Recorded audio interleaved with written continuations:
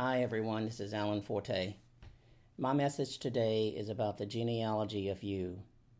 But unlike the many ancestry tools we have today that are supposed to take a sample of your DNA and trace your beginnings back to someone or some people, the question we're asking is in whose life can we trace your future?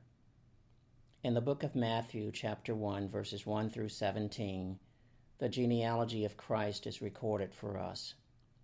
Verses 1 and 16 of chapter 1 says to us, "The book of the genealogy of Jesus Christ, the son of David, the son of Abraham. And Jacob had Joseph, the husband of Mary, of whom was born Jesus, who is called the Christ." Now, when we look at the genealogy of Christ, we'll find 42 generations of some simple people who were amazingly different from people of their times. Abraham and David are two of those people. Abraham was a faithful man. He's our example of one who walked with God all his days. Abraham learned the hard way, with the birth of a son, Ishmael, by someone other than his wife, to depend on God for everything. After that failing, Abraham seemingly never took matters of his own life into his own hands, because when he did that, he knew he was taking matters of his own life out of the hands of God. Abraham stands at the beginning of the genealogy of Christ because he was a faithful believer and follower of God. Perhaps Abraham's faith, his obedience, and his dependence on God were the reason he made it to be a part of Christ's genealogy. But what about you? Is your faith simple enough? Is your obedience consistent enough?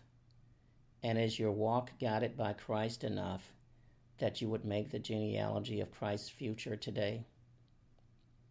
And then there's David. Scripture tells us God chose David to become his king, while David was a young boy still playing with a slingshot. David stands at the middle of the genealogy of Christ because he helped us to see that we cannot have our own way with our lives and yet live the life God wants us to live.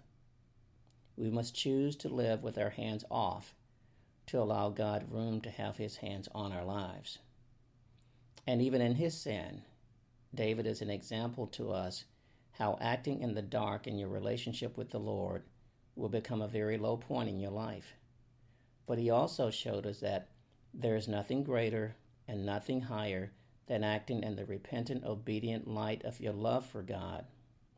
Perhaps it was David's hands-off way of life, his love for the Lord, his childlike running after the Lord, and his unashamed adoration for the Lord that were the reasons he made it to be a part of Christ's genealogy. Again, I ask, what about you? Are your hands free enough of your own life? Is Christ the love of your life? Do you run hard like a child to find him in your life? And are you unashamed in your adoration for him, such that you would make the genealogy of his future? Things like Ancestry.com, well, they're a look back at what we can find in your past.